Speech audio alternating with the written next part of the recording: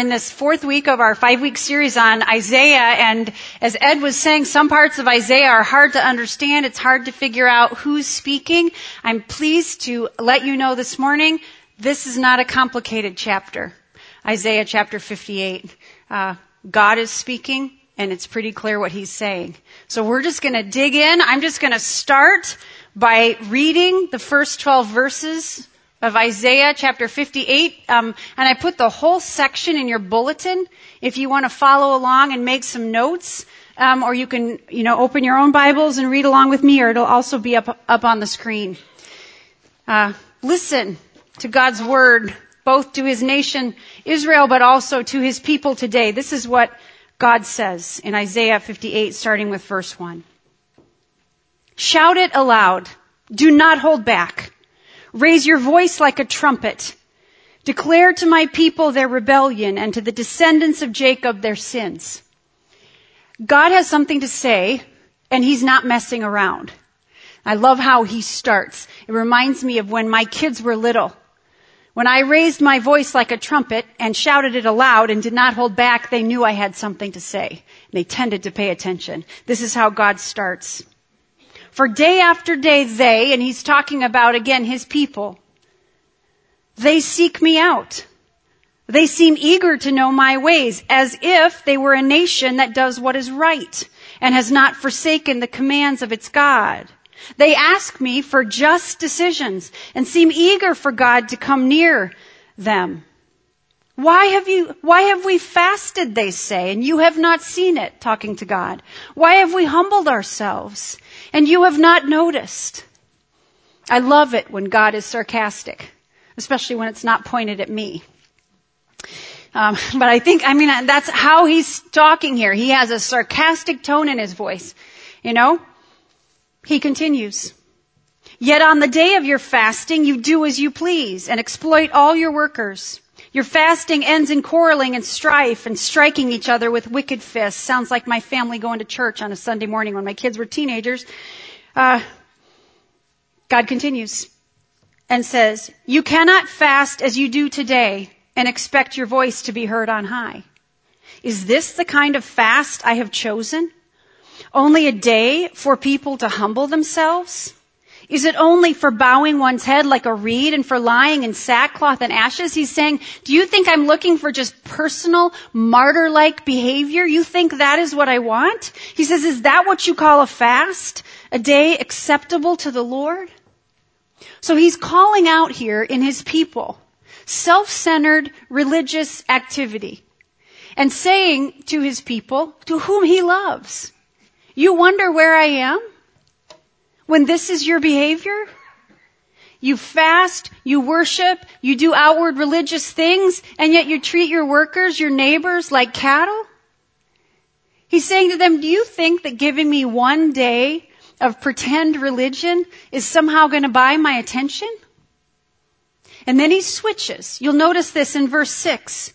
And what God starts to do here is explain the kind of behavior that pleases him. And I want you to notice two things as I read this section. First of all, almost everything he says, if not everything, has to do with how the Israelites and how God's people today treat their neighbors.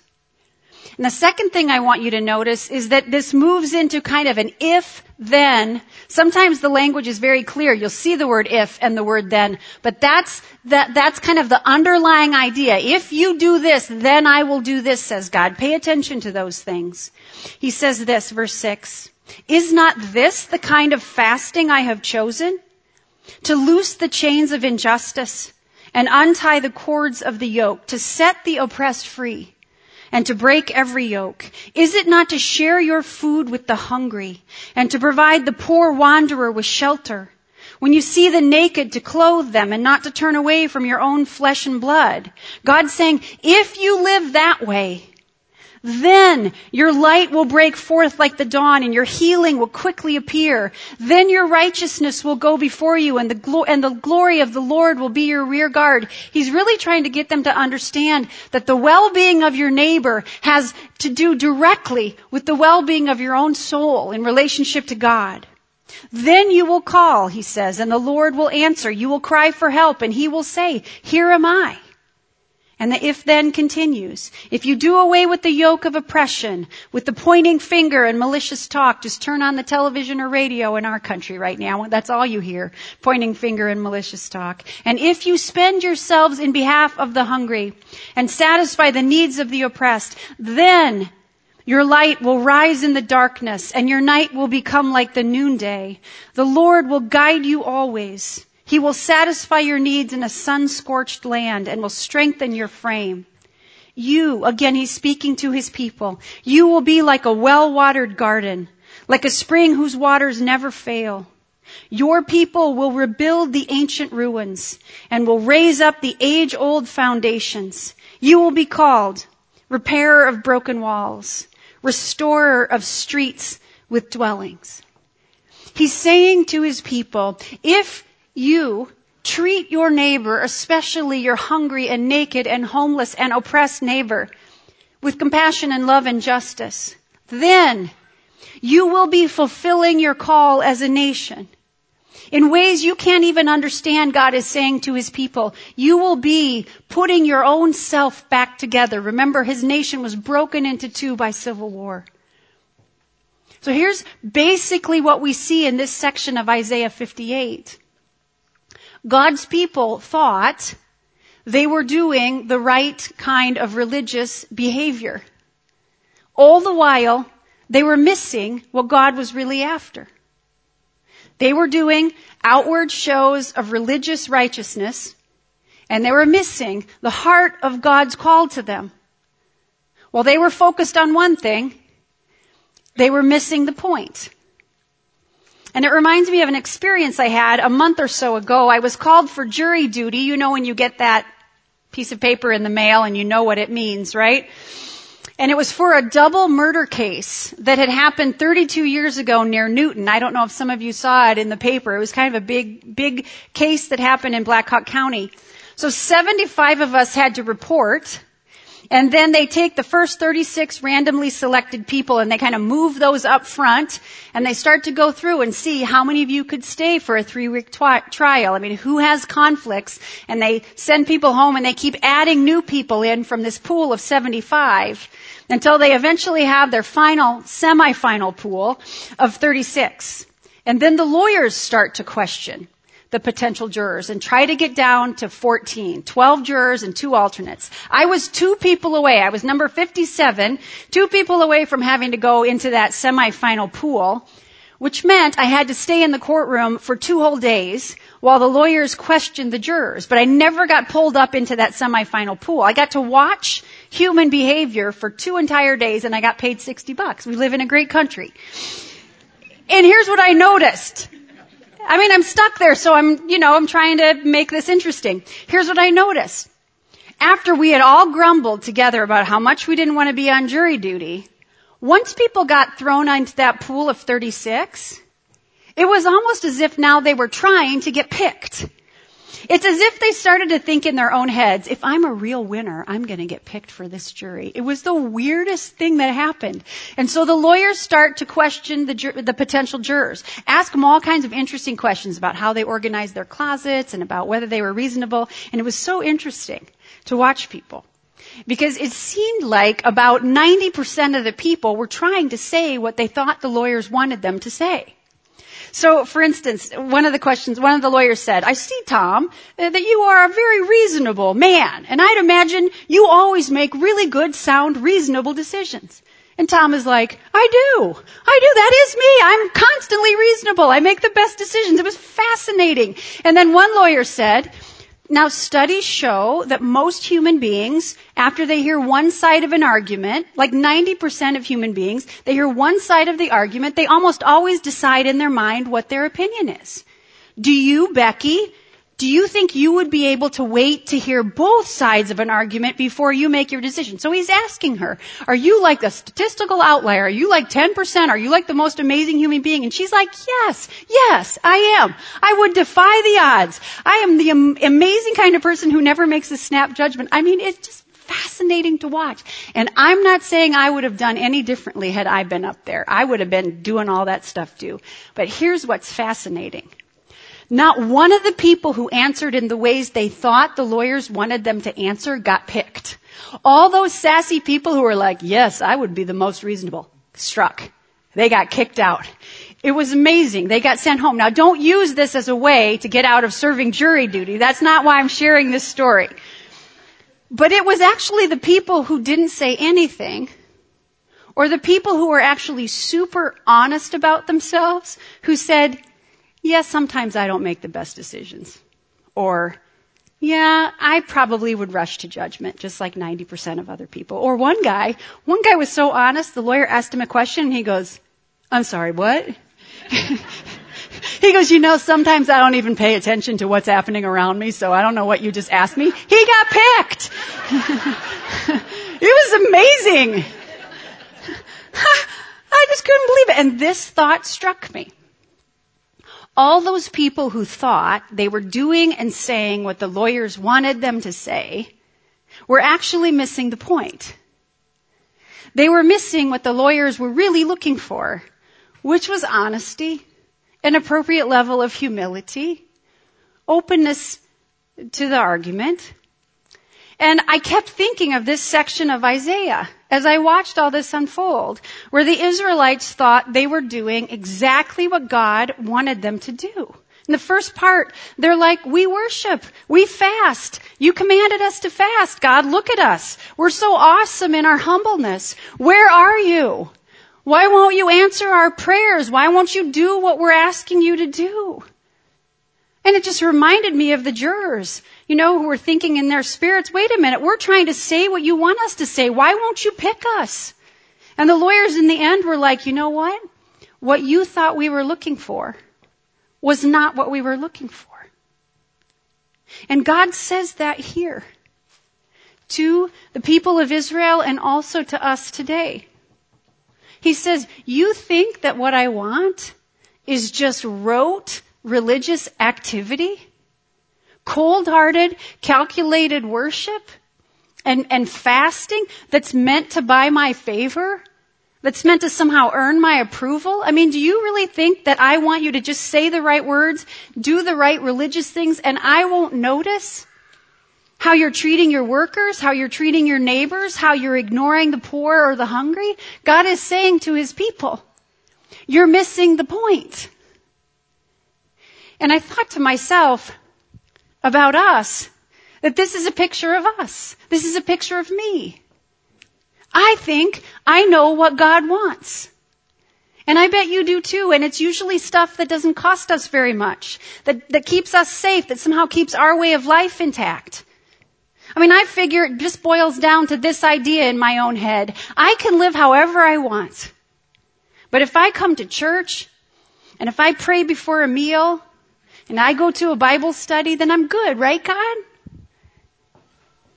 And in his kindness to us and his mercy, God right here in his scriptures is saying to us, you know what? He's saying to me, Alice, if that's how you live, you will miss the point. You will spend your whole life aiming at the wrong thing. And in his kindness and in his mercy, God tells us here exactly what he wants us to aim at. God's plan has always been, from the very beginning of this book until the very end, his plan has been to bless a people that he can call his own, so that through them and the way they live in the world, he can bless a broken world. That is what God was saying to the Israelites here. He is saying to them, I blessed you, I saved you, I redeemed you out of Egypt, I took you to the promised land, I've called you my own. And I want you then to go and live that kind of way with your neighbors. This has always been God's plan. It's all over the Bible, and it is not complicated. But there is a problem, and it's a very serious problem, and it impacts every single one of us. God says here, through the prophet Isaiah, if you pour yourself out in compassion and love for your neighbor, if you feed the hungry if you clothe the naked, house the homeless, if you fight for justice, if you set oppressed people free, if you do that, then I will turn towards you and I will strengthen you and I will empower you and I will guide you and I will hear you when you call. It's all over the text in your bulletin. So if you take a look at your bulletin, I wish I would have highlighted the if and the then, I'm sorry. But God says, if you do this, then I will do that. The problem is, and this is the problem that impacts every single one of us, you cannot do this. I cannot do it. And many of us have tried. And people have tried throughout history. None of us can live up to this chapter of Isaiah. Not a one. We really can't. Not perfectly, not every part. And it is because, as Martin Luther taught, and I think I brought this on a slide because it's in Latin. I liked it so much. Martin Luther said that mankind is, I think I have the slide. Yeah. Curvatus and C, curved in on itself. We are men and women, human beings, curved in on ourselves. That means we're so self-centered we don't even know we're self-centered. It's just how we naturally are. It's the water we swim in. It's the air we breathe. And C.S. Lewis, one of the greatest Christian thinkers of all times, he lived in Britain. He can't be that big of a sinner. But he said this. He said, all they do is like drink tea and like it rains and they just stay inside. This is what he said. He said, I have never had a selfless thought. I have never had a selfless thought. And the truth of the matter is, it's hopeless. You and I cannot on our own live the way God wants us to. That is just the flat out truth. And it's bad news. So what do? 90% of sermons, I read this the other day, 90% of sermons in America can be boiled down to 2 words. Do you know what they are? Try harder. And I thought to myself, is that the primary message of the Christian faith? Is that the good news of the gospel that I'm devoting my life to? Try harder? I tell you what, when many of us read this kind of passage of Scripture, that's the first reaction that appears in our souls. I'm going to just have to try harder. But listen to me here because this is so important. We cannot do this, and I don't care how hard you try. But Jesus did. Jesus did do this. He lived Isaiah 58 out every day of his life. Every if in this passage, if you do this, Jesus fulfilled.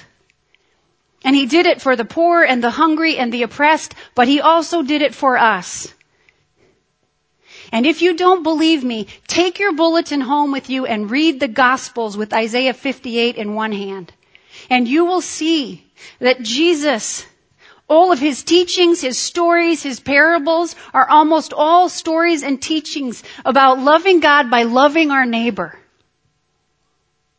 And he not only taught it, but he did it. All the way to the end, he did it. And Jesus died because we can't do it.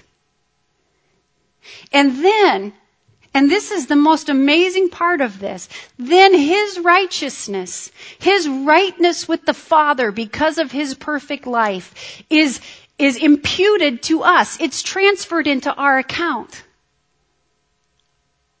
And our failure, everything God through Isaiah points out about the Israelites is true about us. Our phoniness, our hypocritical fasting and worship, our showy religious behaviors, our arrogance, our self-centeredness, our refusal to feed the hungry and clothe the naked and house the homeless, our greed, our turning our back on people who are victims of injustice, every ugly bit of it is imputed to Jesus, transferred to his account, and he paid the price for it all so that you and I don't have to.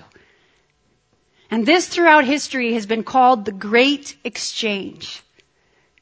It's a great exchange for us, not such a great exchange for Jesus. And because of this great exchange, you and I no longer live in an if-then relationship with God. That is the old covenant. When he was at the Passover feast and poured the wine and said, "This is my blood shed for you, and it's the blood of a new covenant." He was saying, I'm going to fulfill all the ifs. And my Father will deliver all the thens through me to you. And if that doesn't drop us to our knees in gratitude and a fresh desire to live in a way that makes God smile, I don't know what will.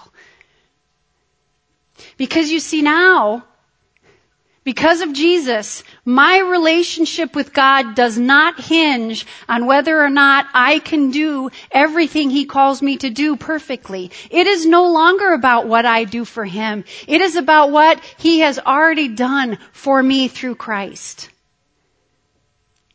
And so I can look at a passage like this, Isaiah 58, and I cannot just allow myself to feel crushed by guilt or filled with fear because I know I can't do this, or it doesn't cause me to go out and do a little bit in the hopes that that kind of earns God's favor and gets Him off my case. Instead, I can read a text like this. I can be reminded of my need. I can feel overwhelmed by gratitude for God's plan to save us through His own sacrifice. And I can experience a wave of gratitude for what God has done for me through Christ. And that wave of gratitude causes me to ask the question, God, how can I demonstrate my thankfulness to you for what you've done for me? And Isaiah will tell me, God loves it, Alice, when His people bless those around Him. He especially loves it when His people bless those who are struggling and hungry and naked and homeless. God loves it when His people fight for the oppressed and seek justice for those without it. And I can hear that, and I can say, I can start to live that way, not out of guilt or a desire to appear religious or an effort to please God or get Him to love me, but just because I'm undone by grace. And that's the only motivator that will ever work. So read Isaiah 58, my friends, as we head toward the cross. And know God's heart. And know that in your own strength you cannot do this. But know that Jesus did, and that He offers you free His righteousness, His grace, and all you need to do is take it. And then you are set up to actually live out Isaiah 58 in freedom and in confidence, not in your own goodness, but in the power of Christ, and in the power of His goodness and grace that now lives in you.